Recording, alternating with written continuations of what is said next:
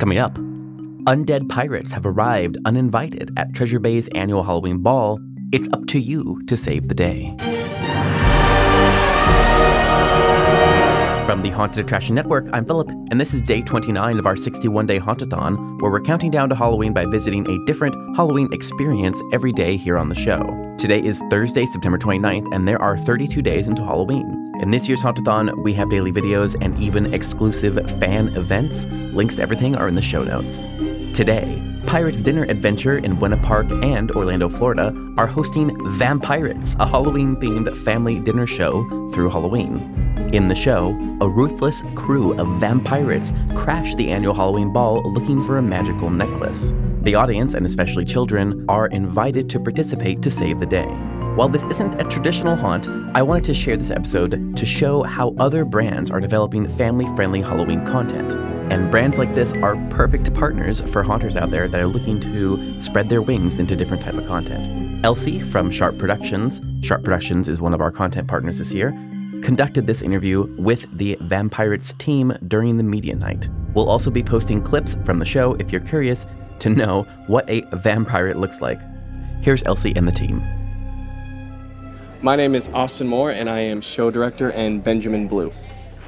I am Madeline Ellingson, and tonight I played Princess Anita, but I also play the mermaid and Treasure. Vampirates is a special event that we like to do throughout the month of October.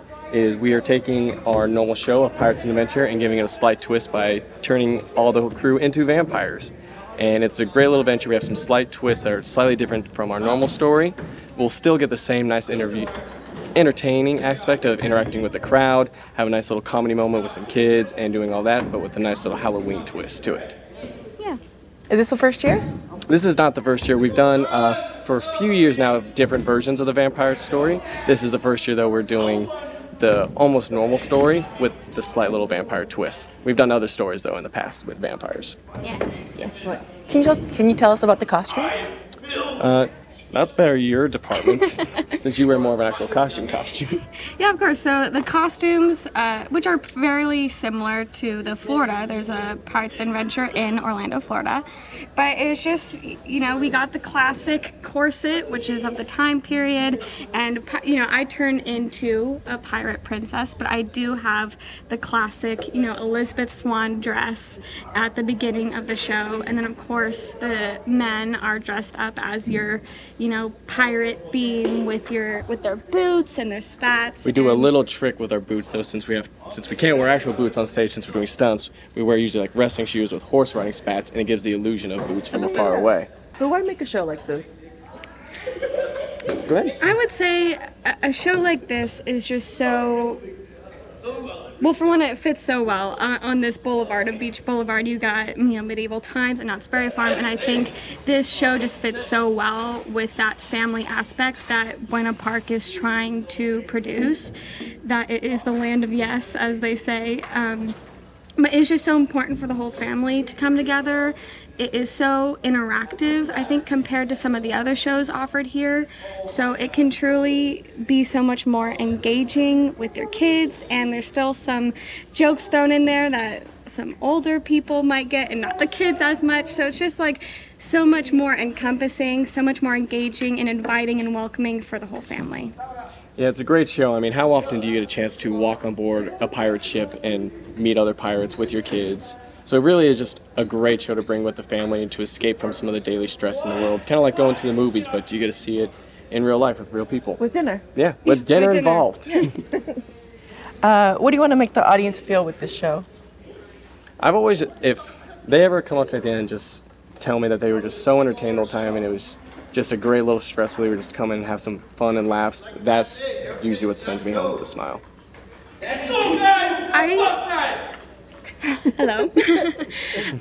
For me, I'm always hoping that the kids were truly engaged. It can sometimes be a little of a longer show, and so if I can come out of that with the kids being like, oh my gosh, that was so much fun, I really loved you, I supported you, or maybe they supported one of the pirates, but it's so much fun how excited they get about theater, and it's a great introduction to theater too.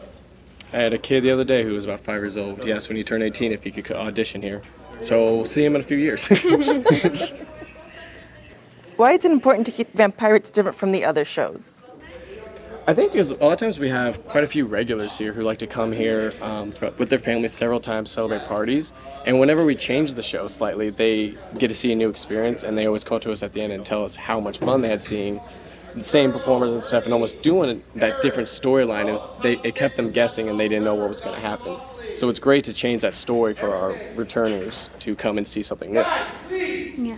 How's demand so far? Last year when we came back from COVID, we were unfortunately not able to do Vampirates, and we had a lot of people coming up to us asking if it was coming or if not, and unfortunately we couldn't do it with the short rehearsal time. And so this year when we announced we'd come back, we've definitely seen a lot of feedback on social media, like people are excited, reposting on the story. So there's been very positive demand for us coming back. Yeah. What do you see Vampirates evolving into? Ooh. Vampirates or Yeah. Or just Pirates Dinner Adventure. Either. Well, I would hope that it encourages the audience to want to return because it could be a new show, because it could be something different and something fun and exciting. And I would hope that that is where Vampirates and Pirates could go in the future. yeah, it'd be great to always just constantly reinvent the show and adding new stunts, new story elements, just to always keep the guests surprised and waiting. Yeah.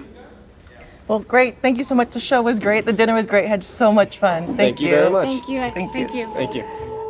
Today's episode was produced and edited by me, Philip Hernandez, with post-production by David Swope and original music composed by Chris Thomas. We're counting down to Halloween with daily podcasts, videos, and events in our 61-day Hauntathon.